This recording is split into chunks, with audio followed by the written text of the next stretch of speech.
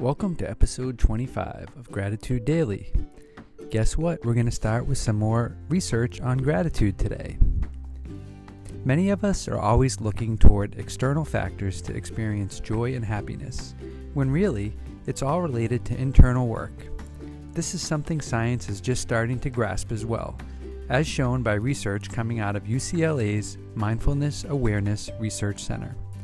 According to them, having an attitude of gratitude changes the molecular structure of the brain, keeps gray matter functioning, and makes us healthier and happier.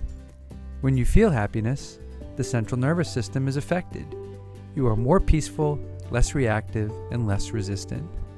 Now that's a really cool way of taking care of your well-being.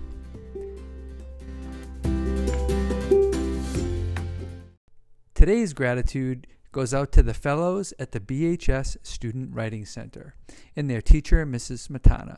This resource was created last year for teachers who can rent a tutor and also for students who can book a session with a writing fellow. The Writing Center has its grand opening this Friday, and here's a little bit from their website.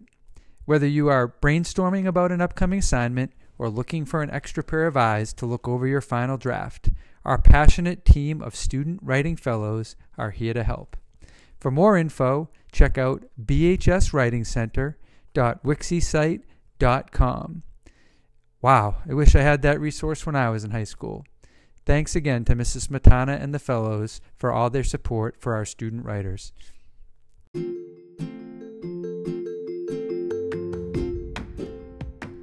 That does it for this episode of Gratitude Daily. Don't forget to send us your gratitude towards members of our school community at gratitude@bpsk12.org. And you can also follow us on Twitter at gratitudebps. Thanks for listening.